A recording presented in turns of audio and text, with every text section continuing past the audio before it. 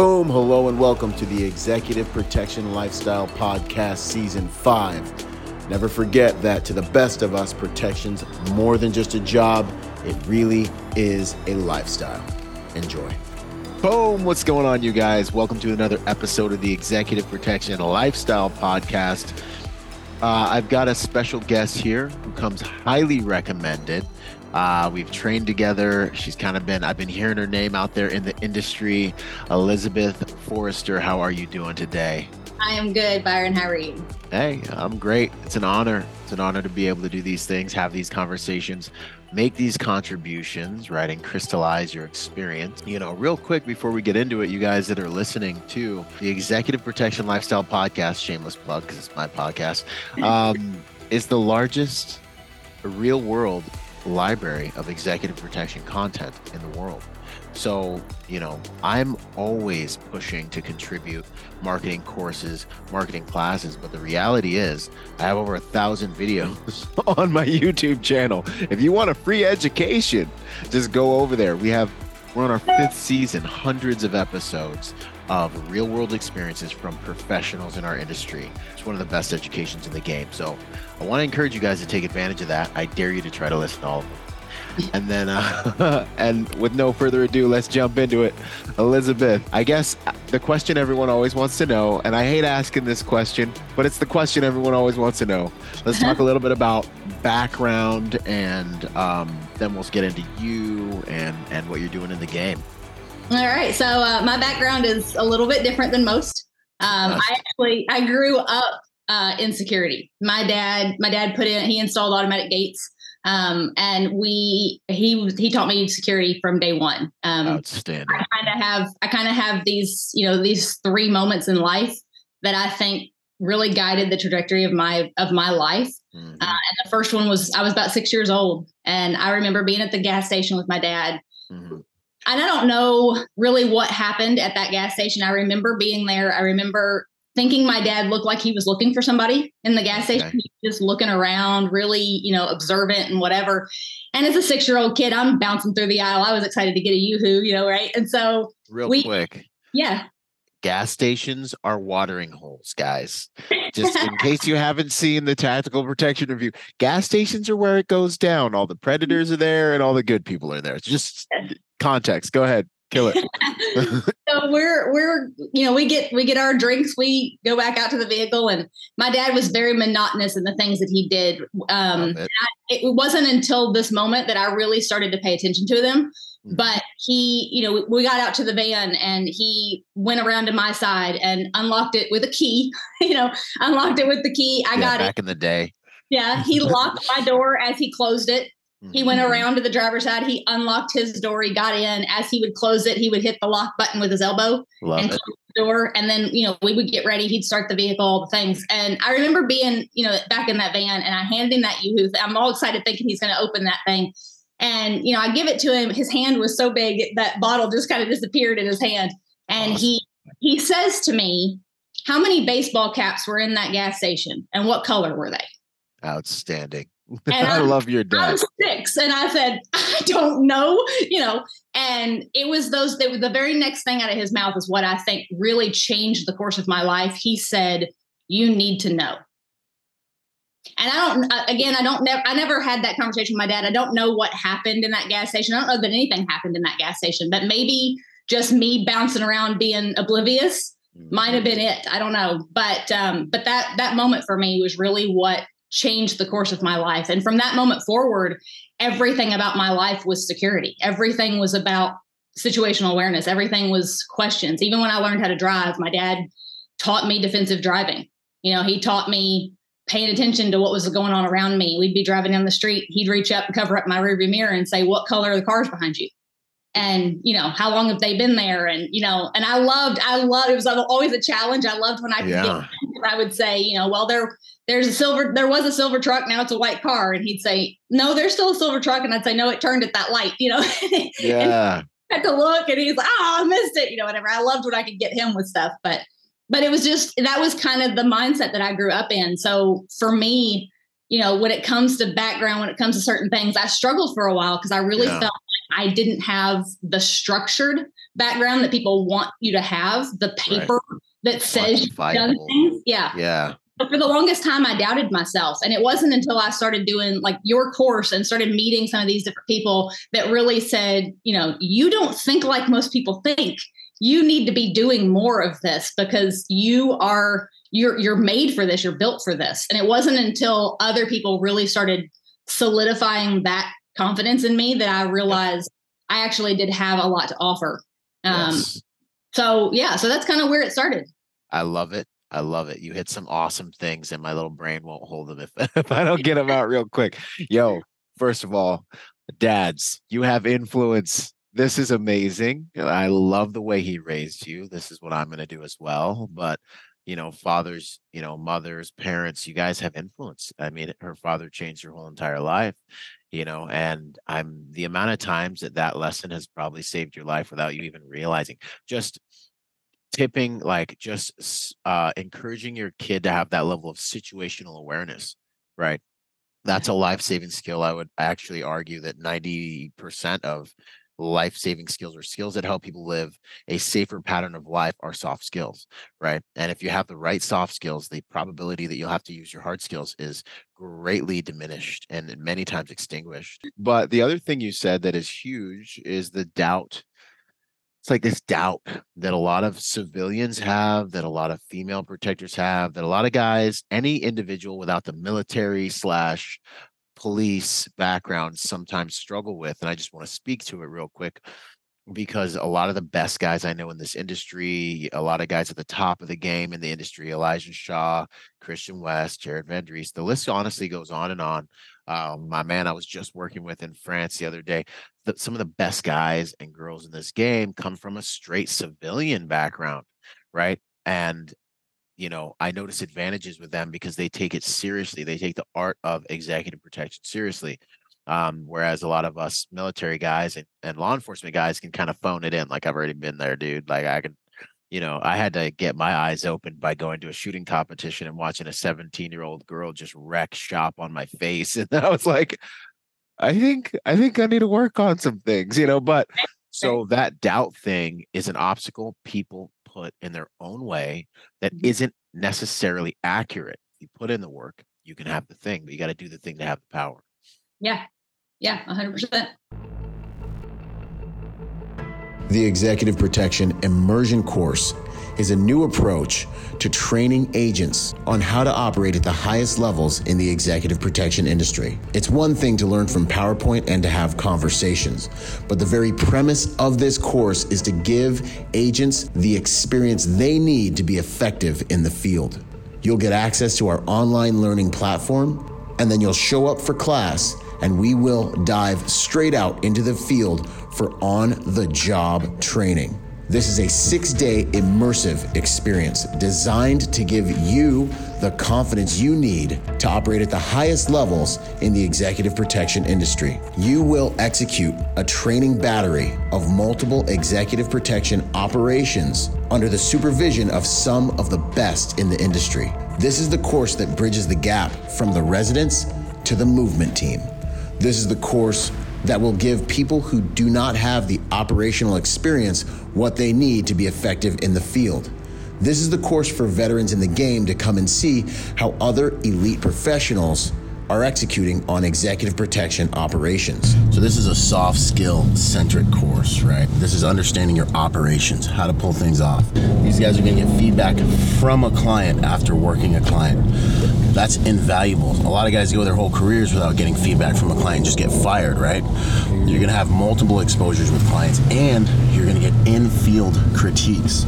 You're gonna be out running details with myself and with the other instructors. When you're done with this course, you won't just have the knowledge, but you'll have the experience to be one of the industry's elite executive protection professionals. This course will give your employers the confidence that you know what you're doing. But most of all, it'll give you the confidence to know how to execute on executive protection operations at the highest levels.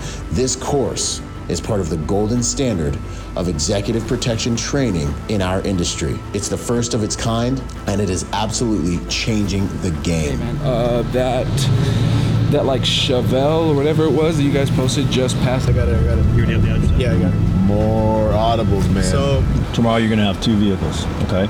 But you're still going to rotate through every position. do you want me to fall in behind him or stay on our guy? you can continue to stay on our possible threat. Come and join us at the League of Executive Protection Specialists. This is more than just a training course. This is experience. And the best of us know that executive protection is more than just a job. It truly is a lifestyle. I love it. Yeah, and you're living it. I am. Those moments in life, those 3 key moments, that first one at 6, and it's kind of funny, I was thinking about it yesterday and I thought, well, when was this? And, the first one was about 6, the second one was around 9, and the third one was around 12. So I don't know what those 3-year, marks were, but at 9 years old, I got in trouble for lying. Okay. Big surprise. Yeah, right. Waters, what can I get away with? And I got in trouble for lying. And my dad, he was a hard nosed kind of grind guy, and military background. And for a change, I wasn't paddled, and I wasn't putting time out, and I wasn't, all the things. Yeah. But he made me write an essay. Okay. And he made me, of course, back then there was no Google. You had to get out and actually do it. Look things up and do the research. And I hated that as a kid. There was so many times I had to do that, but it's paid off. But I had to write an essay on integrity. Wow. And it was another game changer for me, because my dad had come from a background where his family, he had to lie to get his first job. He had to lie about who he was to get his first job at 10 years old, because his family name was so bad that if you had that name, nobody would hire you. Wow. 10 years old, had to lie about who he was. And he worked there for a month before somebody recognized him. And his boss came to him and said, for a month, you've proven to me that you deserve a shot, but you get one warning. This is it. You mess up at all and you're gone, and you will not work another day in this town.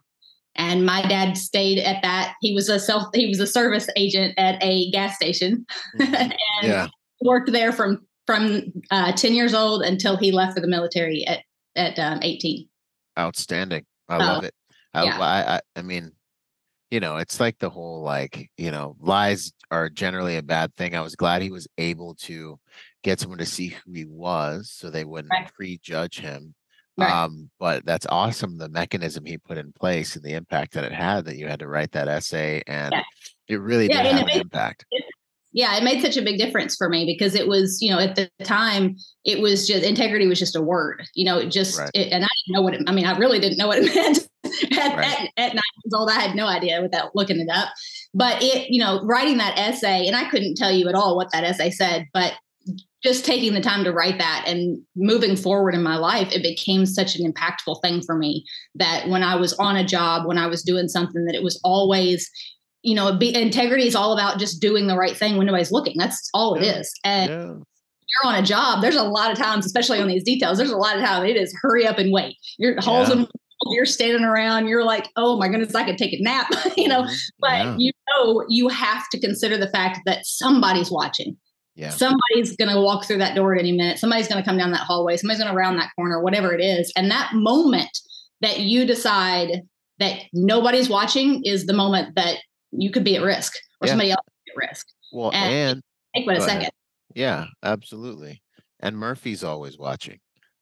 Literally always. Like the second you look down at your phone, that's when he's gonna come around the corner with a hacksaw and an ice pick, and you're like, I've been standing here for 4 hours. They look at my phone for 1 second, and this is when the client walks by. Oh, Byron, looks like your guys are on their phones. And that's the game. But the reality of what we do is that, it sounds so cliche, but the guys that get it win, and it's so important. Integrity really is like the secret, it's like everything, the quality of the product your clients are paying for and what they're actually getting. The entire thing hinges on your guys, your team, your individual's ability to do what they're supposed to do when supposedly no one's watching, and do it whether someone's watching or not. That's the entire product hinges on this one thing. And it's just the backbone of what we do. So it's beautiful that you got that lesson, because it's everything. But anyways, what else? So what this third This third moment, the third moment, I was 12. And again, I'm not sure exactly what happened in my life, but at that moment, it was that moment that was the first time I told my dad, I'm going to join the Army when I grow up. Oh boy. Okay. And his response was, yeah, I know. Okay. Okay. And that was it. I mean, that was that moment of, and I don't know if it was because of his reaction that I felt confident that I could do it, or if I was already going to anyways. I don't know. I'm the baby of 3, and I have an older brother and older sister, and everybody thought my brother would join. Everybody, that was going to be his plan. That was his trajectory, and he ended up not going, and that wasn't what God had for him. And for my dad at 12 years old to say, I know about me was huge. And I didn't for a really long time. My dad actually never saw me join the military. He passed away before I joined. Sorry to hear that. But I joined really, really late in life. I actually it was a whole process. It took a whole process, and just long enough for me to not be able to take any credit at all. That's how that worked. But yeah, I didn't join until I started my process at 34. Mm-hmm. And by the time I got through all of the denials, I got medically disqualified on paper twice. Wow. I never sent to MEPS. And then finally, essentially I got the recruiters got an email that kind of just said from USAREC, look, make her go away. Send her to MEPS so that she'll get medically disqualified there, because that's permanent. And then we can make her go away, because they just on paper, they didn't think that I was material. And so they sent me to MEPS, and of course I passed MEPS without any problem. Yeah. And here I am. Then I had to get an age waiver because I had turned 35. So I started my process in January. At 34, I aged out in July, and I swore in September, and I left the next January. Outstanding. Well, a story about perseverance. Oh yeah. So we got like situational awareness, integrity, perseverance, and definitely some grit out of these stories, right? Yeah. I'm very thick-skinned. I don't take no for an answer very well. Apparently, I dig it. No, that's awesome. I mean, it raises a bunch of questions, like why did we wait so long? Different things like that. Mm-hmm. And then obviously, but I think what everyone really wants to know is, what did you end up doing in the Army? So I'm a corrections officer. Okay. Awesome. So yeah, that's what I went in. I went in as an MP. I knew I wanted to be an MP. That was never a question. When I walked into the recruiter's office and told them, they literally said, you want to be an MP? Because that's usually what people fall on. Right. But I was like, that's what I want. And they said, well, what else do you want to do? And I'm like, nothing. That's what I want to do. Yeah. And again, it was one of those things that, I had a plan, but God had a different plan. And so, my plan was to be an MP. That's what I wanted. And I get ready to do my process. I go to MEPS to do all things. And then by the time you get ready to actually pick your job, right, you've got limitations, you've got whatever's available. And the only thing that was available was actually a corrections officer. Mm-hmm. And I thought, man, I had never considered being a corrections officer, and so I started looking at it, and I think to myself, well, I mean, still an MP and it's climate controlled. So there is, some air conditioning. That's nice. So nice. It kind of became one of those, decisions of it was that or something totally different. And basically everything else had the word admin in the title. And I'm like, no, that's not for me. Not going out like that. Yeah, no, I love it. Yeah, it worked out perfectly. And it has been 100%. It's not the path I would have chosen, but it's 100% what I was supposed to do. Yeah, I was meant to be a corrections officer. I mean, hitting stuff with the baton and all the training that we got to do and the hand-to-hand stuff and everything about it was me. And it's situational awareness. We're there to protect. That's the point of our job as a corrections officer. We're not there to judge. We're not there to do anything other than protect ourselves, our teammates, the inmates, the detainees, whatever. We're there to keep them safe. That's our goal. And so it's 100% a security job. Yeah. I love it. God always has a plan. We make our plans and he laughs. You already said it, I think. And it's exactly how it is. I had my whole plan going into the Marine Corps as well. And I mean, he let me taste it You know, I wanted to be a sniper. I wanted to be in state platoon, and he let me run missions with them on my first deployment in actual combat. And then I got back, and I had this gunny. I'm still forgiving him. I'm still forgiving this guy. And he got Forgiveness is yeah. a process. Oh, it's a exact. We're working through it, and he got blown up 2 weeks into our deployment Oh because he my wouldn't God. listen to younger Marines, other NCOs who had been to Iraq before, and he didn't listen, and he went and did something we told him not to do, and then he got wrecked, and then he got sent back. This is 2 weeks. This is on our first mission, and then we get back. We're all men. We've all gone to war. We all done our thing, and he's waiting for us to get back to make our lives hell. And Sniper Platoon was like, "Hey, we want Rogers." Called me up to the office. I was transferring platoons. I was like, "It's gonna happen. I'm actually achieving my dream." And he comes up the stairs in his crutches. I'm like, and he kiboshed the whole thing. But I wouldn't probably be here, like I would have got reindoctrinated and I would have probably had a nice skeleton tatted down my arm and been freaking smoking people for the government to this very day. I wouldn't be this version of Byron, probably. Right. So my path would have been different. I wouldn't have met my buddy Luke at a bar getting out of the Marine Corps and then all that stuff. So I have a friend that says you change one single thing about your life. It doesn't matter if it's good or bad, one single thing about your life, and you are not who you are right this different second. path. Yeah, 100%. And I got to give a shout out to Vince for connecting us. He's awesome. Yeah. What's his handle on IG again? Lead. Yeah. Lead. Lead. I don't know. He's gonna kill me for not knowing. I know, right? He's like, you don't know you don't follow me, right? But nah, man, Vince has been killing the game, and you've also been killing the game. That's one of the reasons I wanted to make sure and have you on here.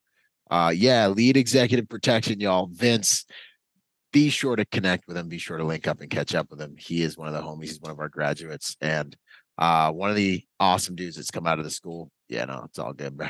One of the guys that's come out of the league and has done amazing things. So let's dig into your EP prowess. How long have you been in the industry?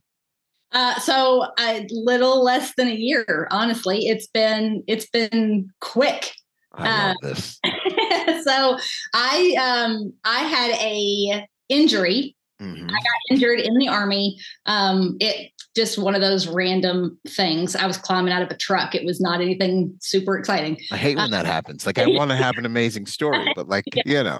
But so I ended up having to have a surgery on my hip. Wow. And so with that, I'm not good at being still. I don't do well with recoveries, and I can follow doctor's orders because doctor says do something and I'm going to follow it to the T because the last thing I want to do is do it again. Right. But I'm not good at being still, and having a surgery on my hip meant I wasn't doing the things that I like to do. So I thought, what can I do while I'm down? Because I have to do something. And, I got this mentor, this guy named Vince that says, hey, you need to look at these things. Right. So I got, your class. I started taking that. And in the process of about 4 months of recovery, I got about 17 different certifications because I was just crushing it. I'm like, I can't physically do stuff. So mentally I was doing everything. And so just anything I could do to better myself. And everybody kept telling me it's going to take a while. It's going to take a while. You got to build your network. You got to do this. And you have this whole process that you lay out. It's a formula. Right. You lay out this formula if you just follow it. And that's what I did. I started following it and I went on to LinkedIn kicking and screaming because I don't like social media. And I'm like, all right, fine. I'll embrace this horrible thing, as we say in the military, right? Embrace the suck. I'm just going to. And so I get on LinkedIn and again, it was one of those people start saying, man, you've got content. You need to put this stuff out there. So again, I don't know if you had a chance to look at my LinkedIn stuff at all, but like every single post that I do on there is a phrase. It's a catchphrase, right? Yes. So it's close but no cigar, or it's bite the bullet, or it's whatever. It's these phrases that we know. And again, comes from my childhood, comes from my dad being, kind of a hard ass individual, right? Where he, on a regular basis, I would say something, close but no cigar, whatever. Right. And he'd say, where's that phrase come from? What? I don't know. And he'd say, figure it out. before you use it again. Well, again, we didn't have Google. I couldn't just look it up. I had to get out, Reader's Digests and dictionaries, all kinds of stuff, and research and try to find things. But everything, that was his whole thing. Everything has a meaning. Everything comes from somewhere. What is it, right? And so, again, it was one of those things. And so I started taking these phrases because it fascinates me that, that we have these phrases we say, and it's like, where does that come from? Right. And so I take that phrase and then I turn it in to a teaching moment, right? And, I'm a mom. My dad did that to me. I do it to my kid too. I've got an 18-year-old daughter, and everything can be a teaching moment. It's how do you look at this? What does the situation mean? And instead of telling her the answer, I walk her through it the way that you think about those phrases like your body can't go where your mind has never been. Right. When it comes to safety for her, when it comes to security for her and keeping her safe and protected and having situational awareness, I need her mind to already go there. So it's no different than doing a fire drill, right? You do a fire drill. Well, then when there's an actual fire, you don't have to think about what to do. Your body knows exactly what to do. Exactly. There's no thinking it through. And it's no different for situational awareness. It's no different. It's 100% that. Like, I just wanted to pause on that because it's so perfect. I tell this story of one of my young Marines. We're sitting in the back of the 7-ton, we're pushing off, and I look at him and I tell my guys all the time, like, think through what you're gonna do when we get blown up. Think through what you're gonna do when we get ambushed. And one day one of them comes back to me and he's like, hey, Corporal Rogers, I thought through what I'm gonna do if we get blown up. And I was like, we're gonna get blown up. I was like, we're in an AO with 80% victim initiated IEDs, and we're the lead vehicle. It's going to happen. And I was like, even if it's not going to happen, you should approach protection as if it's going to happen. So when it happens, there's no cognitive dissonance and no, wait, oh my gosh, I can't believe this is happening. Oh my God. I was like, make sure you understand what you're going to do when something happens. Sure enough, we get blown up, and through the ashes, and his face is all like, I don't know if you guys have ever seen that picture of the guy getting surgery and he's all like, it was like that. He's like, Corporal, I did exactly what I was going to do, what I thought about it, and I did it. And I'm like, this is everything. Like, you walk into a room and you, as a private security professional, we're running these simulations in our mind of what could happen so that when it does, it's like, I saw you coming, and then you can get to work and it's beautiful and it's quick and everyone else is behind the curve. I love that. And these quotes, like the way that you're approaching educating the industry is it's awesome. It's provocative. It makes it's like new. It's different. I definitely dig it. Takes one to know one. I'm looking at one of your posts right now. Yep. You guys got to go check out her LinkedIn page. Link is going to be in the description. I noticed that you're very contribution centric, like me as well. Like, you're on our platform contributing these awesome posts. You're out in the open contributing. And I know that contributes to your success as well, because that's the tool I use. Like, I'm not that cool, but if you contribute, people start to be like, this human's valuable, Right. I love it. The service industry, it's all about service. I mean, and everything we do. And it's, life in general, just as a human, right? Life, you go through something, and I think everything that we go through, whether it's good or bad, is in order to do something for somebody else. If you struggle to get through something, if you got an addiction or you have something like that, and you're struggling to get through it, when you get to the edge, right, when you finally climb that rope and you get out of that hole, you don't just walk away. You turn around and you help the next person. That's the point of being a human. That's the point of life. Yeah, and we go through this together. And it's the way you feel alive. Like, I've been spending ridiculous amounts of time with extremely successful people since I started this industry, 21 years old, living in the shadows with lots of successful people. Right. And, it's like, I've learned that success isn't really where the value is. Like, there's value to it. It's what you do with that success. But ultimately, what really, really matters is significance and who you're helping. Like, what makes you significant? How many people you're helping? And I've been sitting on a plane next to a billionaire who's looked at me and been like, and I'm sitting there with my little computer, doing my little online thing, going through courses, and I'm like, kind of like happy, and he's just staring at me, and I like look over and he's like, you're happy, aren't you? And I'm like, yeah, yes, sir. And he's like, He's like, we're on my plane. Right. I'm the man. Everyone wants to be me. And I'm sitting, and you're over here happy with your stupid little computer and your headset. And I'm just like, Jesus, I don't know. So, but it's because, like when you're helping people and you're contribution centric, you unlock the key to life. And that's powerful. I love that you said that. Real quick. So let's talk a little bit about like your success, though. It's been quick since you've been in the industry, but you're already having an impact. Like, what kind of contracts, what kind of clients have you seen? What's the experience been like? So there's been a lot of like political side stuff. There's been some artists. There's been, I'm in Nashville, so I get kind of a mix of a lot of things.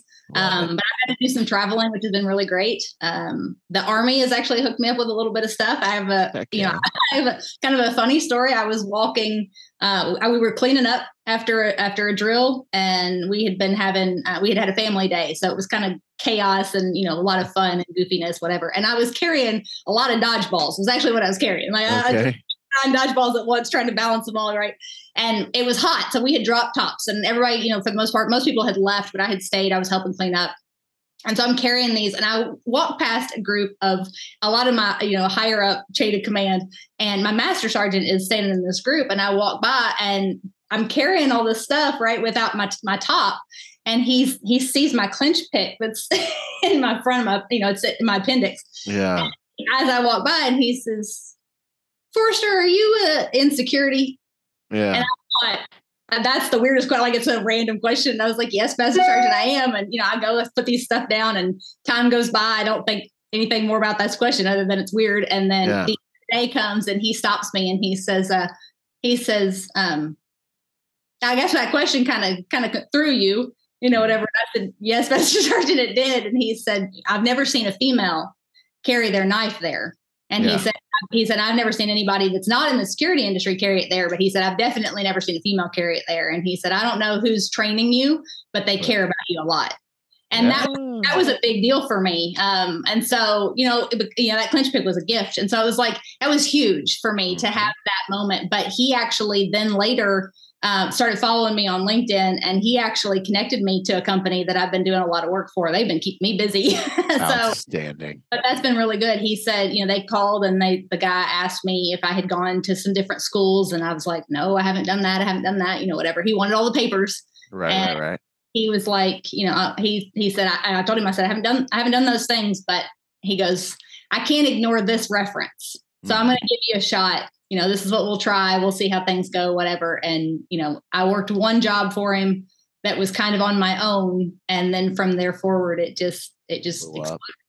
Yeah. Yes. I love it. What would you say would be the primary factor that has contributed to your success? Other than my formula, of course. Of course. Yeah. Your formula has been huge. It really has been. That's awesome. Probably the confidence. I mean, like I said in the beginning, learning that I actually have something to offer makes a huge difference. When you realize that you have what it takes to do something, there's a huge difference between being confident in what you do and being insecure about what you do. And in the security industry, you can't be insecure about what you do. You have to know that you have the skill set. Yep. So that was probably the start to that kind of started pushing me in that direction, was realizing that I actually had something to offer.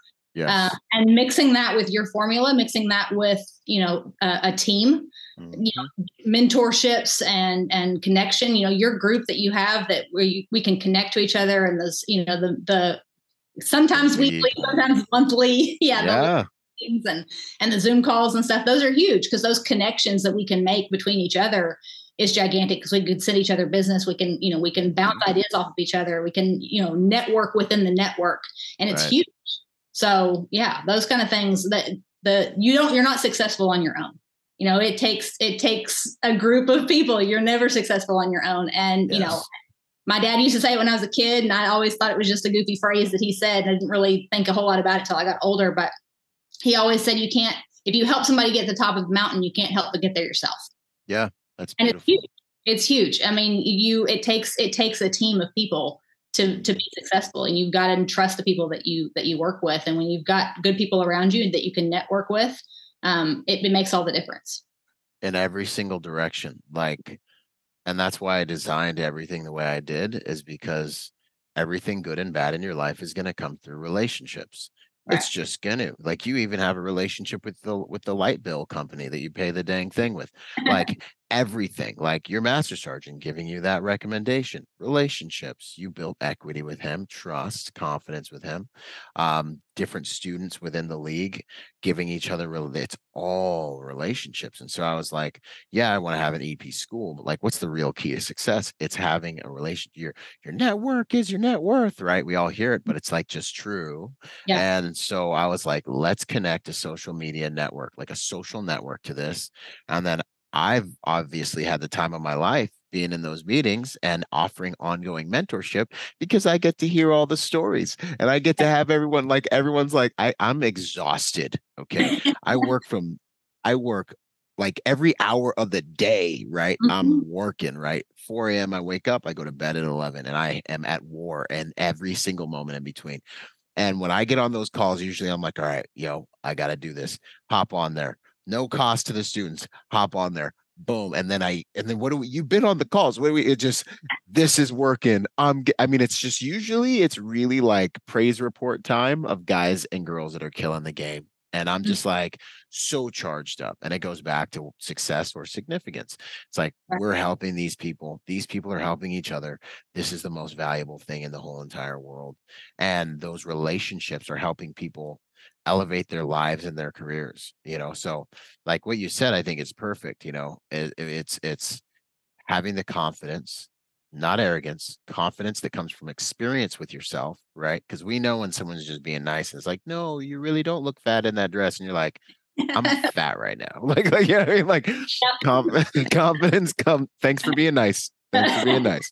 Right. Confidence comes from experience, having the training, having the background, having the life experiences you've been speaking about, to be able to be in integrity with that understanding of real confidence, and then having the network to help get you out there and amplify the right relationships that ultimately lead to a successful career. That's huge. Those are the cheat codes, guys. I hope you're taking notes. I love it. A good mentorship. These things are awesome. Yeah, the mentorship stuff is huge. I mean, having people that you can bounce things off of, especially that are in the industry and have been in the industry longer than you, that's huge too, because you have those abilities to make that phone call, to go, all right, I'm fixing to do this. And what does this look like? Or am I doing this right? Or, hey, I'm going to do a walkthrough, or I'm going to do an advance. I'm going to do this, right? And you can call somebody and you can run something by them, an idea or a a decision that you're kind of bouncing between two things. How do I do this? You've got somebody you can call that knows. They've been there. They're like, yeah, don't do that. That's bad. Like, right. Don't do this, right? Or absolutely make sure you do this. Make sure don't forget about some cake, right?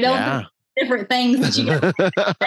And so all these things, there's been times that I've been able to pull networking strings like that, where I can get some answers about something ahead of time. And then, I show up and, I'm the new guy.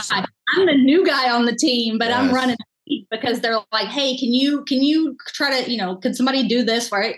And I'll go, I can do that. And the look is just, all right. And they're like, all right, go. And so I'll just go whatever it is. And, recently I got put on a detail. I got a phone call. I had worked with the team on a job, and it was 5 days. And I worked with one guy in particular on this detail. He came halfway through the detail. And so I only worked with him for the last 3 days. Well, fast forward about a month, and he was on another detail. He was with somebody, and he said, I got to replace this guy. He's awful. He's making the clients. They're not, they don't ever want to see him again. Like, they want him to go away. It's bad. Yeah. And so the CEO of the company calls me and he says, hey, would you be interested in this job? Because, this guy is asking for you specifically. Because he said, he called him and said, hey, I need to replace him. Who do you want? And he said, I want Elizabeth. Yeah. And, and this guy's only worked with me for 3 days. And it was not even on a detail that was similar to this one. We just worked together for 3 days. But he said, I know that you're going to have my back. Yeah. And that was huge for me, was, the phone call that I got from him when I asked him, and I said, they said you requested me specifically. And he said, yeah, because I need somebody that I can trust, that I know has integrity. I'm not going to have to watch you. And I know you have my back. If something goes down, I know what you're going to do and you know what I'm going to do. And we know, we don't have to try to communicate that. It's just going to be the two of us. Yep. And this detail turned into, it was supposed to originally just be a couple of days. It ended up turning into a week and a half. Love it. Well done. It was a 2-man team. It was me and him. That was it. Yep. And it was a huge deal. I got to be a driver. You're doing all of the things. And even that was awesome. Because again, I told you in the beginning, my dad teaching me, tactical driving, defensive driving stuff. And, being able to simple things, I can back into a parking spot, and the clients were floored by that. And at first I thought, all right, girls can drive, I was like, calm down. Right. But at the same time, I realized, the person that I had replaced, that was one of the things that they couldn't do. Like, they were making the clients nervous because they were driving this big SUV and they were like hugging the line because they weren't quite, sure how big the vehicle was. They couldn't back into the parking spots because it was long, all these things. And I'm like, it's just a vehicle, right? This is like, well, it's just the way the world is now. People are like, how do I make it? I'm like, if you can do the basics and be professional and show up and back into parking spots, like you're dang close to John Wick compared to the right. It was a lot of fun, and it was funny. There was actually a moment at the end where I kind of laughed to myself, but the where we were parking, we were in a parking garage where we were parking. We had the same person parking next to us on a regular, like the entire time. Yeah. And it's very obvious that the person parking next to us didn't care so much for us. Okay. And so every day that we got to the parking lot, it was their vehicle was closer to our spot.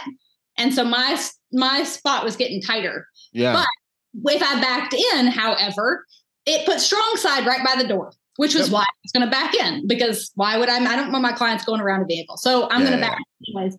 And so every day that this vehicle would get closer and closer and closer. And by the last day, my clients had noticed, they knew that this person was doing it. And so the last day we pull in and he's literally in our spot. I mean, the tires are on the over the line on the, God, come on, man. Come on, man. So, we come down there and, I pull in and I turn so that I can back in. And before I even start moving, the client says, man, it doesn't even matter where he's at this point. Elizabeth's the best driver in the world. He doesn't know. So I backed in and I backed in so close that I almost couldn't get out because I wanted to make sure that if they had anybody with them, it was a pain for them. Being difficult. Yeah, no, I love it. And I mean, honestly, like the code, like the tectonic plates, like the underground of that is you get called because you're able to demonstrate value, demonstrate integrity, demonstrate competence because you've done the work, you've done the research. You have the mentorship, you've put the package together, you show up to that job, you demonstrate those things. Somebody who has the eye, which is somebody who has been in the industry. It takes me 2 seconds to look and listen to somebody and know if they're going to be good at this and if they're the right person, right? Someone who has the eye, who has the experience, who has a larger network, recognizes those things that you've worked on underneath the streetlights. Boom, gives you a shot, you deliver, you guys over deliver because then the detail gets elongated, gets expanded because they're like, yo, you know what? This is great. Let's keep it going. Everyone wins. Company owner wins. Guy that recommended you wins. Client wins. And this is the magic. Like to other people, they're like, it was just great. I'm like, this was always the plan. Like, this is what we do, and I love it, just kind of deconstructing the principles and the components that make situations like that happen. And then we can recreate them. We're always looking for the grand slam, so it's beautiful just to hear that experience and that you had that and you're able to just organically flow with something like that. Then you demonstrate competence for the clients and they're going to call you back every chance they're going to call that company, they're going to want you. And this is something you carry with you for your career, That's beautiful. Well done. Females in the industry, right? So we got to talk about this, it's awesome one to have, you with your experience and your recommendations and your success here to address it. What would you say it's like first and foremost being a female in the industry? Well, a lot of them are watching. I literally just talked to one this morning that's like, what do you think? Da, da, da, da, da. So I'm giving them content. So you got to be thick skinned. Yes. Cannot be sensitive.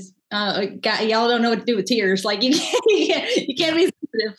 Well, and these days, gentlemen, right. you also have to be thick-skinned. Like I got to say something to the boys too, because I got guys right now. I'm like, are you okay? I need to give you constructive feedback, homie. Right. Like, yeah, I mean, like, what are we doing right now? Yep. You know?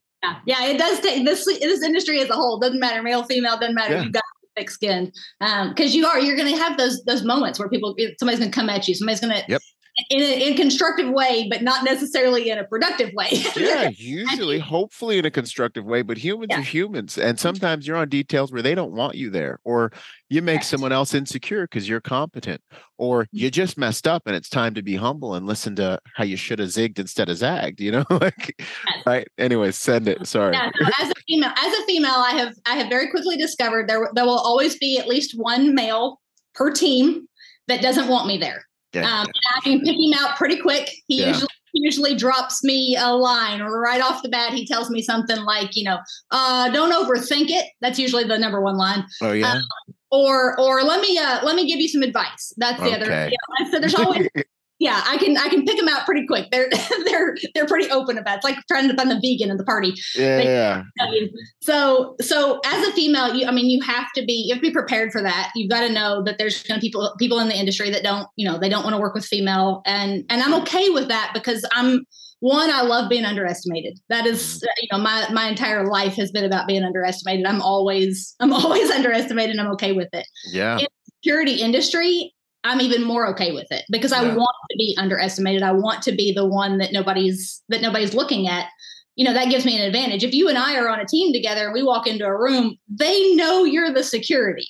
Your scarf doesn't bring you down enough. They know you're security. You're intimidating. You give that vibe, right? Yeah. That's why I smile so much. I'm just trying to get everyone to relax, But it's like that song, I'm the bad guy or whatever. Like I just want people to just feel the same way, but be like, that's the good guy. Like I want bad guys to look at me and be like, that's the good guy today. Like God, like oh my gosh, like not today.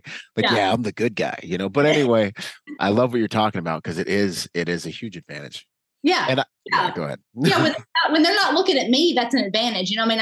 This principal that I worked for not long ago actually at one point pulled me aside because we kept getting stopped. We would go through a security checkpoint and the security would stop me. Yeah. Well, we're a 2-man detail. My guy in the front is a bald, decent sized hammer. Right? Yeah. And I'm like, he's obvious. I'm the trail. I look like the bluffer. I look like the person just like, don't stop me. I'm clearly with this.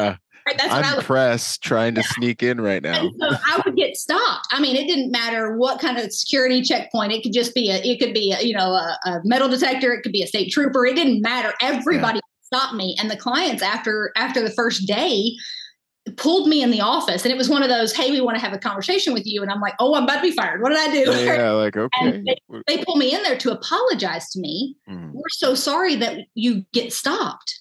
And, in that moment for me, it was instantaneously my psychology went, oh, I can play this. Oh yeah. This is great. Here's all the cards, right? Like, go ahead. And I'm like, keep handing me your cards. Yeah. And they give me this long apology. They tell me how, it's just not okay that they would stop me and they don't stop my partner and blah, blah, blah, and all these things. And I told them, I said, I really, really appreciate that you noticed this. This is huge for me as a security professional. I said, and, working for you, it's amazing to me that you noticed that and you were taking the time to tell me. So I really appreciate that. That means a lot to me. I said, also, and then I went from that into him educating you a little bit. And I said, as a female in the security industry, I said, I want to be that. I said, because I'm valuable for you if I'm that way. I said, if I am the one that's being stopped, one, it tells me who's on my team. I said, because we're going through a checkpoint and they don't stop me, then they're not concerned about your safety. Right. They know who you are. Right. They're not stopping you. They're stopping me because it looks like I'm trailing you. Right. So that tells me that person is on my team. So I know that trooper or that person, that security guard at the metal detector, whoever it is watching out for your safety. I know they're on my team. If something happens, I know they're going to react. Right. They're ready. They were complacent and they weren't paying attention to me. So I said, that's an advantage for me in the security industry. I said, but from your standpoint as a client, I said, when we walk into a room, they're noticing my partner. They know that he's your security. I said, but what they don't know is that I'm going to come out of nowhere. Yep. Because they're not looking at me. They see Right. him, they see you guys, and they think it's just him and you. And then, they're blindsided by me. Right. And I said, that's an advantage that I have. And, Yes. one of these clients, I had a couple, there was a few of them, and one of them was a female. And I told her, I said, you know what it's like to be underestimated as a female? And I said, let them. And she said, oh yeah, girl. Yeah. So yeah. It was huge because I had that moment to not only express that to the client and kind of educate them a little bit, but as a female in the industry, you have to understand that you are going to be underestimated. Right. You can't be loud and obnoxious about it. You have to embrace that and use it to your advantage. Yep. Kill them with competence. And that's always been my approach as well. I used to always I'll always fake beta, we call it, or I'll always I just want everyone to be comfortable, or I always love it if I get underestimated, because then you can humbly just demonstrate competence, and it's easy to hit a grand slam. If everyone expects you to be, once you're a black belt, it's over. But when you're like a white belt and a yellow belt, and you're getting on purple and brown and blue and all this, then you still have space to be like, wow, people to be wow, so that's awesome if they think you're a white belt, because you can demonstrate competence. It's like a grand slam, so go into it expecting that people will underestimate you, but recognize that your tools are different and your advantages are different, right? So if something goes down, people already identify me as a combatant in the environment. I may as well have a uniform on in a lot of cases. So I have to approach so many things differently. Whereas there's that awesome video of that female where there's a guy crossing the street with a firearm. We've all seen it by now. There's a guy crossing the street with a firearm towards a bunch of kids, it looks like. I think it's in Brazil. But he just doesn't expect the female to be a combatant, and she just draws from her purse, boom, boom, smokes him in the chest. He hits the ground. She kicks the weapon away. Perfect form, perfect amount of force, protects everyone. But the principle is he did not see that coming. And all violence, warfare is built on deception. It's quite an advantage. I love it. As Sun Tzu would say, right? Yeah. Good stuff. What would you say, as a female, any more advice I would say to a female thinking about getting in? So have thick skin, expect to be underestimated, kill them with competence. Anything else come to mind? You got traction really quick, but go ahead. Yeah, don't forget about, how this industry started. Executive protection as a whole, it started in 1970. The coin executive protection was coined by the Secret Service in 1970. And, it was the EPS. It was the executive protection services that they started, and it was to guard visiting foreign dignitaries. Right. So the term EP is just close protection. That's the concept of it. And we can't forget where it came from. It's all about keeping people safe, but you need your team in order to do that. It's not a one-person job. You have to be able to trust the people that you're with. And as a female, especially, a lot of times we come in because we're underestimated. Our counterparts they're not confident in us right off the bat. Yeah. We can help to mitigate that gap between the two if we are confident in them. So if I come in and I try to take over, or I try to do these things, I hear females all the time. Oh, well, we can clear female latrines, and I'm like, okay, but if you replace all the males, then who's clearing the male latrine? We all have a role, and men have been doing this in the industry the longest. There's been women in the industry for a long time. There's female Secret Service agents, already. So it's not that we're brand new to this. The difference is there's been a lack of communication between the two sides. Yeah. And I hear a lot of different females. I have had conversations with a lot of different females that they have this, girl power kind of thing. They want to come in and they want to take over. And it's like, that just flips the problem on its head. That doesn't fix the problem. And so for me, the best advice I can give is figure out how to work with your team, because you're the new guy. You can't come in, you can come in competent and confident, but you can't come in like you're going to take over, because it doesn't matter if you're male or female, that doesn't work. If you're an alpha male, you can't come in and take over. That's not going to work for you either. So you've got being confident in your team and knowing what they're capable of and learning that. And, in the military as a squad leader, you have to understand your team Mm-hmm. And you have to be able to break that down. What is, if you've got 5 soldiers underneath you, you need to know what they're good at, but you also need to know what they're not good at. Mm-hmm. Because if I'm not good at something and you are, then you and I are going to make a good team. Mm-hmm. Right? Because you're good at the thing I'm not good at, and I might be good at the thing you're not good at. Now we're perfect. Right. And you've got to be able to do that, but you can't do that if you come in with this attitude of taking over or, well, you're underestimating me, so I'm just going to act different, whatever. You've got to be willing to understand that you're the new guy and learn from their experience and have the confidence in them. And that confidence will translate back to you, right? That it's like a mirroring effect. 100%. It's really, it's knowing, like any new person, finding a way to complement each other. That's the hugest thing. Like my strengths become the team strengths. The team strengths, like if I'm looking at someone who like isn't as physically potent as I am, right? But they have strength, but they know they're not as physically potent as me. They train to their strengths, and they allow me to step in situations where it is time for my strengths, and we use them at times when it is time for their strengths. You have a beautiful synergy that's more powerful than any individual could be on their own.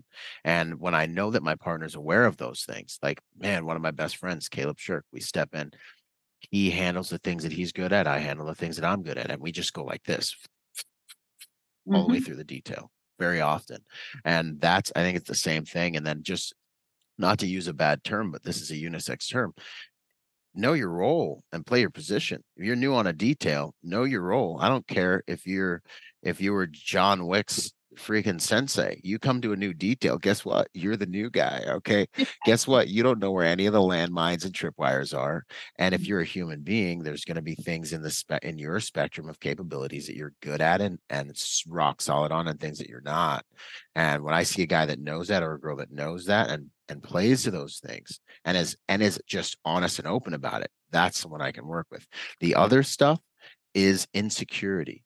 The other bravado-y stuff, that's a protection strategy designed to protect them psychologically from their inadequacies that they subconsciously know that they have, So, and everyone sees through that. Everyone's naturally a psychologist. We all been looking and dealing with humans our entire lives, right? I love it. That's good stuff. Competence, kill them with that and be humble, and serve the team. What would you say is the hardest lesson you've learned being a protector?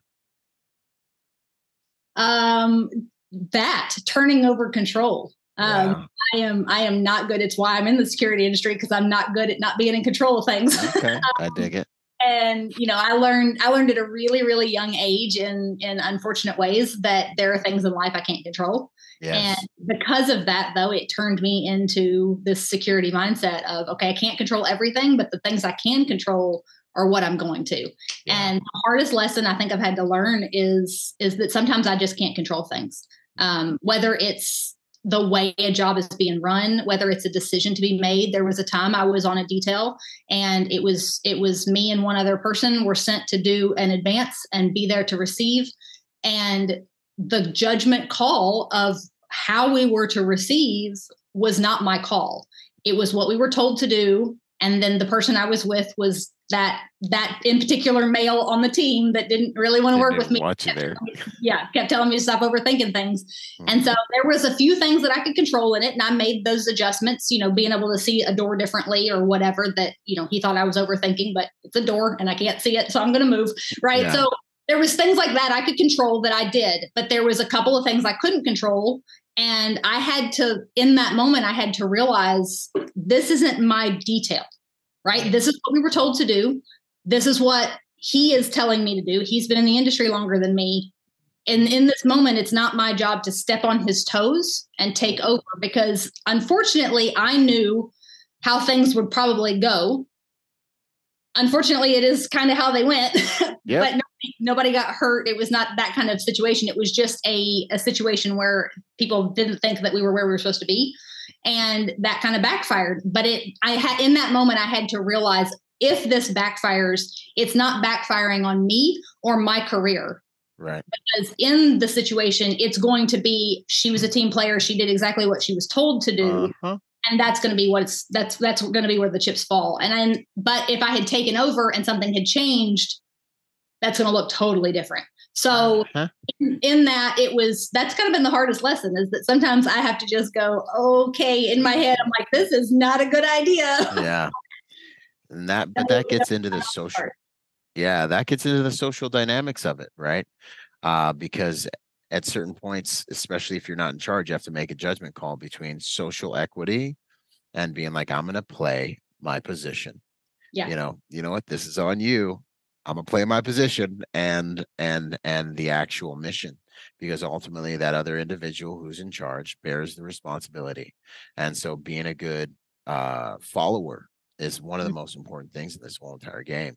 So I'm glad you're able that you made that call. And then maybe, hopefully, they listen to us next time. Right. Right. Yeah. Those things. And I think, I want to say it was David Goggins that said it in his most recent book. I just finished that, the Never Finished book. And he talks about leadership is often mistaken for what happens at the top.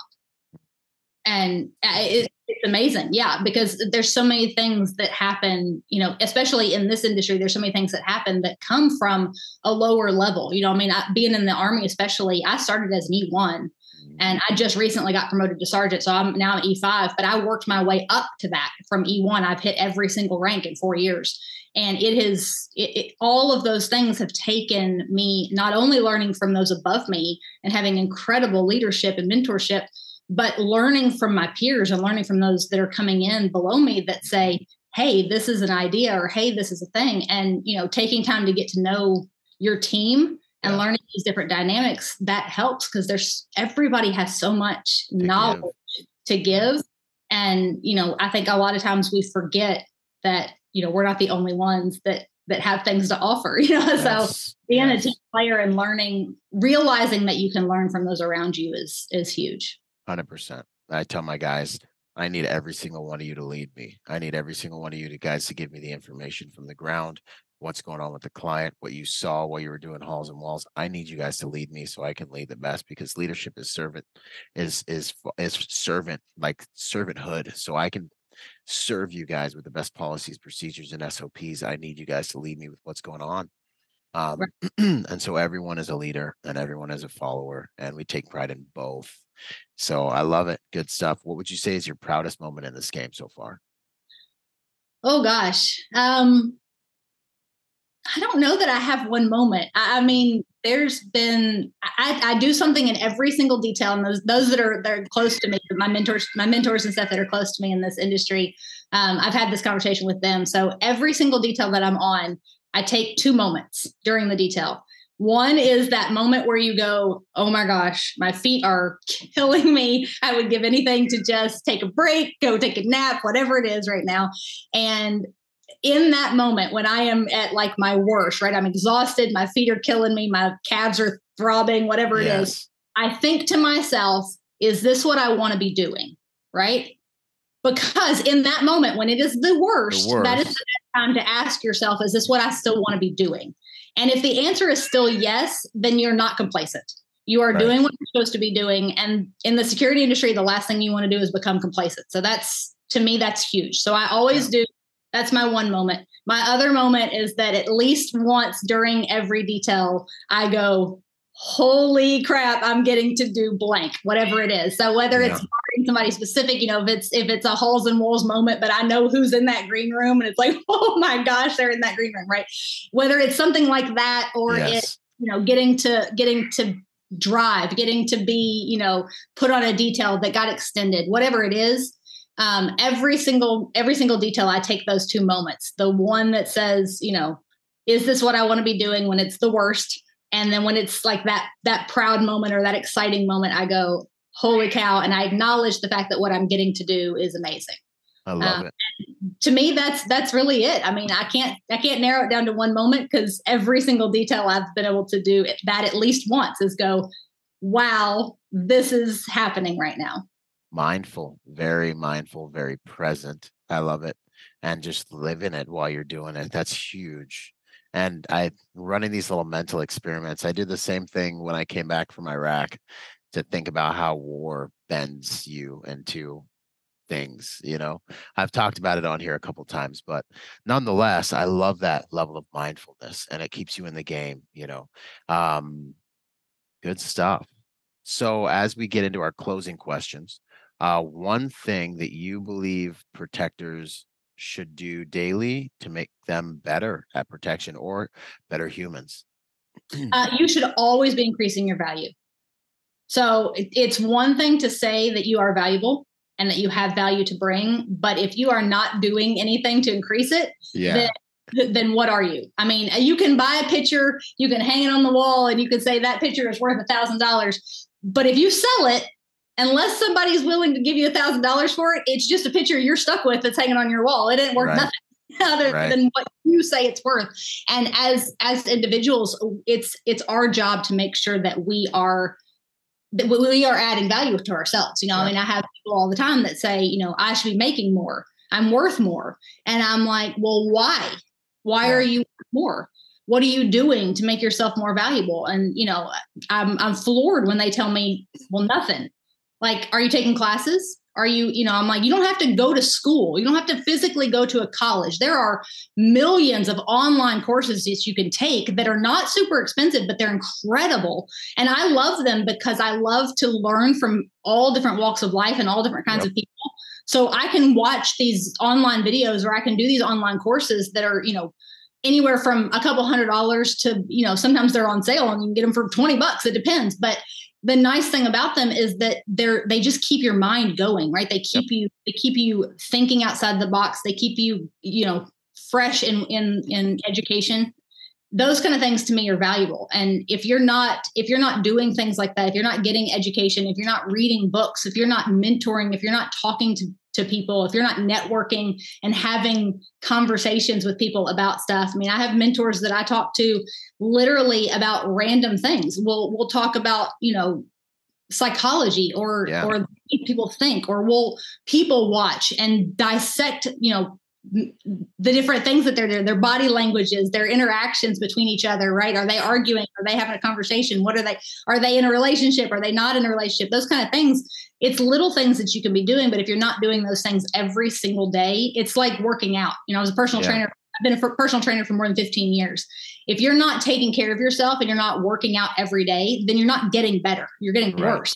Every day that you skip, you go the other direction. Right. The only bad day is the day you skip. Right. Like and it's the same for the mind. If you are not constantly grinding to improve and bring value to what you have to offer, then you are not making yourself valuable. Yep. And your life, the speed of development and the speed of evolution in your life is just tied to your ability to generate and add value to yourself and grow and learn. You want a higher quality life, you got to make higher quality decisions. You want to make higher quality decisions, you've got to get higher quality information. It was the first equation I had to solve when I got out of the Marine Corps. I was like, well, okay, I'm like pretty jacked and pretty tan, I think. I was like, but I'm just going to be like a kind of jacked and tan, kind of funny dude who's not making a lot of money here real quick. If I don't figure some crap out, I'm just going to be kind of all right. I don't know, and I was like, what do I do? How can I achieve anything successful? And I was like, I only got me and God. And I was like, I need to add more value to myself. And I remember literally just sitting there being like, what am I going to do? And so I started learning. I mean, audiobooks, $10 a pop, your automobile university. You got a 30-minute drive, add the hours up. How many hours can you invest in? There's no better education. Everything that people are seeing, I've been able to create a how many figure business off of the internet, just contributing. All you got to do, invest in yourself. This is the age of information. You have thousands of hours of any subject you want at your fingertips. You can just download it. I don't read good, so I listen to things. There's literally no excuses anymore. You could literally just start using this medium we're doing right now to generate value, and the world will reciprocate that value back to you in compensation if you figure it out. So what you're saying is one of the most powerful principles. It's definitely changed my life, and as a result, changed the lives of many people that we've been able to get into the private security industry and different things like that. It's extremely powerful. I hope everyone takes it seriously. And you've got quite a bit of wisdom, been dropping some serious stuff here during this interview. Are you teaching anything? Because I see some stuff in there, and then obviously the way you present. I do. So on my LinkedIn stuff, I call it the individual defense tactics. It's just a different term than self-defense, because self-defense is so watered down. Everybody thinks that it's hand-to-hand everything, and it's not. It's literally just situational awareness, but with action, right? Yeah. So that's what that is. So that's that teaching on that side, and it's just taking the scenarios, taking things that happen in life, and putting them into an education. That has been huge, because I've got a lot of people that have reached out to me, different networks, and I've had guys reached out to me. Actually, I had one last week reach out and said, he said, I have a 20-year-old son and an 18-year-old daughter, and he said, I got to be honest, you and I live in very different worlds. And I said, okay, what do you mean? And he said, I've never thought about it from a female's perspective, and I need to start teaching my daughter completely different. He said, because I've been teaching her exactly the same way I taught my 20-year-old son. They're aware, they know combat, they know, self-defense, they know all these things. And he said, but to look at the world through your eyes, he's like, I've never thought about things the way that my daughter should think about them. Because he said, as a guy, I just don't think about it that way. Yeah. And it's been huge. I have to think differently when it comes to everything I do. Females in general, we have to vet everybody. On LinkedIn, you get a request on LinkedIn as a guy, you're like, okay. You get a request as a LinkedIn as a female, and you're like, yeah, let me look and see, like, how weird, like, what's up? Is this person do they actually want to network with me, or do they want to take me on a date? Like, this is, those are two very networking. Right. So, I've even got, I kind of laughed to myself. I had a friend of mine, I told him, I said, I'm going to swear you to secrecy with this, but it's really not a secret. It's pretty common, if you've creeped me out. But when I go to mixers, and I have two different pockets. I always wear some kind of blazer or something, and I have two different pockets, and I call one the creep pocket. Right? Nobody knows which one it is, but I take your business card. I have a conversation with you, right? And then it's either going in the pocket I'm gonna call, or it's going in the creep pocket. I'm not calling you, because that was not work related at all, right? Yes. So but because by the end of the night, I get home and I've got 25 business cards, and I'm going, okay, who was what? So you got to keep them separate. As a female, I have to think that through, right? I have to get on Google Maps and look at the parking spaces and the parking garage and see how far am I walking from here to here, and what time am I leaving, so that I know safety routes and all these different things. I have to think all that through when I'm going to stuff. Guys are like, they show up, you get, an hour before you take a shower, you throw some clothes on, you walk inside. Here I am. And I'm like, I'm Googling stuff the day before and looking at maps and, planning stuff. And everything takes a lot of work. And so, I mean, there's that teaching. I also became an Alive instructor. Yes. I'm doing that as well. That is amazing. I absolutely love that. I got hooked up with Michael Julian, and he's awesome. Yeah, he is fantastic. So that's been really good. I've been teaching that for a couple months now, and getting to travel around and do courses and help people with that. And I absolutely love that, because again, it's a security mindset. I went just a few weeks ago, did a big class. I had 14 alpha males. Is what I said. They walked into the room, looked at me like, what in the world is this little girl going to teach me? Yeah. My proudest moment in that was the end of that. We did an hour of scenarios. So we walked through their facility. I helped them talk, I talked them through different scenarios. Okay, if these are where your posts are, I had looked over their SOPs, and, I had an idea of what their facility looked like. So we walked through it. I had gone ahead of time and done a walkthrough with their pastor. And then we go through, we did all this stuff, and we're doing these walkthroughs, and I start tossing out scenarios of, okay, what happens if this happens? What happens if this happens? And, I mean, it was a scary moment for them. And I mean, for me too, because the scenarios are never nice, but, I pointed out a scenario in particular, and I watched a group of 14 alpha males turn pale with just this fear and this, like, you can see the gut wrenching reality when it hits them. And that, to me, not a proud moment, but a proud moment, You know what I mean? Like Mhm. that was the moment where I knew that they realized I wasn't kidding. Right. This is things you have to think about because again, your body's not going to go where your mind hasn't been. It's like, Right. it's not a scenario you want to think, but you need to have a plan for what happens. And we get to the end of the class, literally we get to the end of the class and they kind of laughed and they said, well, we were going to ask if you wanted us to walk you to your car, but will you walk us to our car? That's awesome. It was pretty funny. Yeah, no, you probably uncovered their Achilles heel, like the thing that they might have an idea that, like the thing they hope the enemy wouldn't find, the thing that they probably have been like, I don't know what we're gonna do. And then you were like, what about this? And they're like, well, we're just kind of hoping that doesn't happen. Yeah, hope's not a plan, bro. Yeah. You can't go where your mind hasn't been. And as security professionals, we have to think about the worst. We kind of live in that shadow realm so that when the Kikarian, right, when the Loch Ness monster of chaos appears, we're like, hey, sup, buddy? We're waiting for you. You know what I'm saying? Yeah.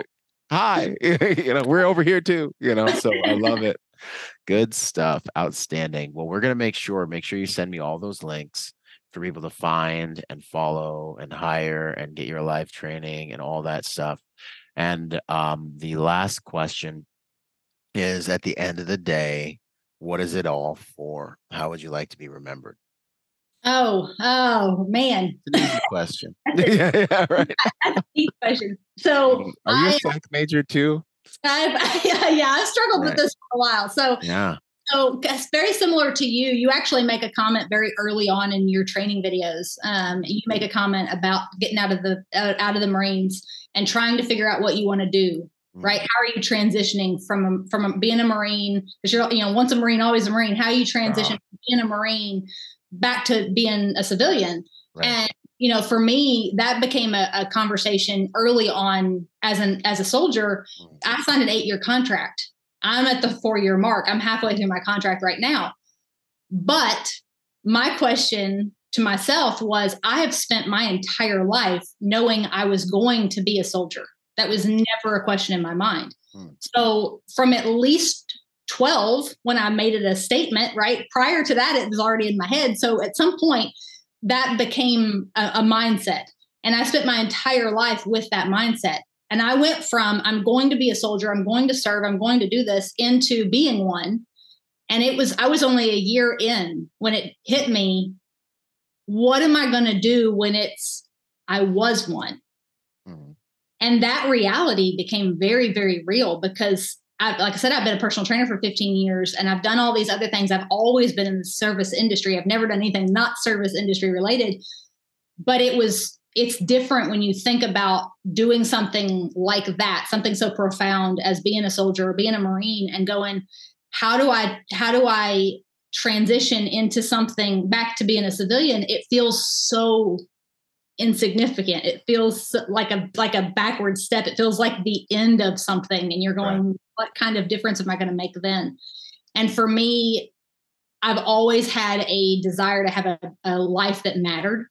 I've always said I would rather go out doing something than doing nothing. I don't want to, people are like, oh, how great it would be to just, pass away in your sleep. And I'm like, no, that sounds awful. I'm like, I want to go, and people go, that's how I expected her to go. Like blaze of glory, pile of brass. I want to be executed in the dang town square, yelling freedom. Okay, like I've always been planning to be a martyr. Anyway, sorry.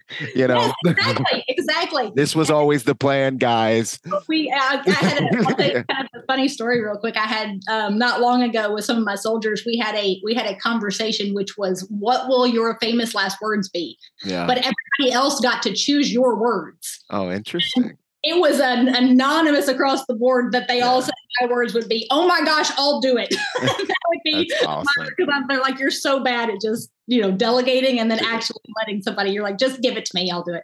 That's awesome. So, but that's the thing. It's like you want to have a purpose. So many of us, especially in the security industry, that we want to have a purpose. We want to make a difference in somebody's lives. We want to be able to protect somebody or serve somebody. And for me, that was what it was all about. Going from being a soldier and trying to figure out what I could do moving forward. And I thought, man, I got into my whole life has been, I want to be a soldier because I wanted to protect and I wanted to serve my country. And I'm like, what better way to continue to do that when I'm not in the Army anymore at some point, and I've been in the security industry 100%, and I can just say, what is it that you do? You know, this is what I do. This is what I've always done, is care about people and take care of people and protect people. And so everything about my life is that. And yeah, I mean, going out in a blaze of glory would be amazing. That's always been my wife. She knows me. This was always the plan, Dave. She's like, oh my God. She's awesome. But I love it. Protection more than just a job. It's a lifestyle comes to mind, you know. That's awesome. And also the protection DNA, you know, I talk about that as well. It's just in some of us, you know, and it's just who we are. Sometimes it takes trauma to get it. Some people have enough wisdom to work for it, but there are some of us who are just born with it and been protecting our friends since the playground and kindergarten, you know. This is how it is, you know. And we can all be protectors, put in the work, get some training, get the network, and manifest, you know. It's a co-creation, it's a co-authorship. What you want, you're the common denominator in all of it, and then God, you know, like the whatever made this awesome experience happen, right? You know, and I believe that's God. So that's awesome. I love it. I gotta get a good title for this one. There's so many good nuggets in here. Lots of wisdom. You're obviously someone who is very like you just generate a lot of value when you talk, which is huge. I talk about investing in yourself as a tactic, you know, in one of my social dynamics presentations, and you've obviously done that, and it's beautiful to see that, you know, play out and everything in this conversation. So thank you so much, Elizabeth, for your time, your attention. Absolutely, it's an honor, and I look forward to doing more awesome stuff with you. We're both just getting started, you know. It's just unwinding. The celebration has just begun. So heck yeah, outstanding. Thank you. You're welcome. Thank you so much for having me. Hey, it's an honor. Boom! Quick shout out to our sponsor, Staccato, my first pistol sponsor. I've been sponsored by a lot of companies, right, over the years, but when it comes to pistol, that's my bread and butter. Pistol is something I believe in. You know, I'm a competitive shooter. You know, we're shooting anywhere from, you know, 800 rounds a month type of thing, right? So Staccato, being what I believe, is one of, if not the most complete handguns you can put in your hand. It's got every component that a handgun could have, should have.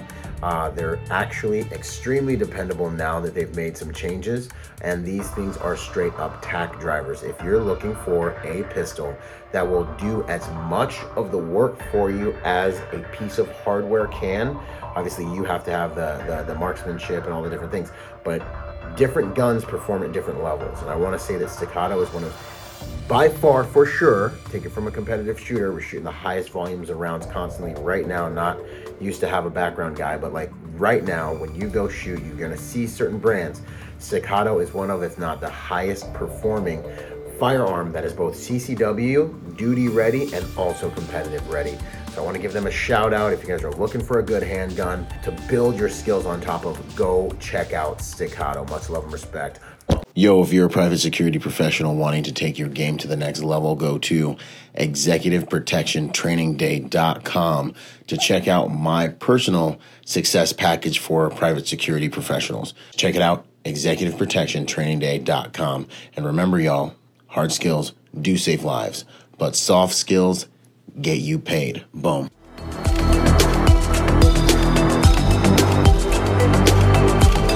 Boom. And to support this podcast, go to executiveprotectionlifestyle.com and contribute to our Patreon account. That Patreon account is what helps me make this podcast possible, contributing to this brand, what we're doing here, making it so that I can bring better guests on, making it so that we can plan more events and just expand the contribution to the private security industry, and also to making America a safer place. Do whatever you can, contribute whatever you can, because it makes all of these things possible. Thanks for those contributions.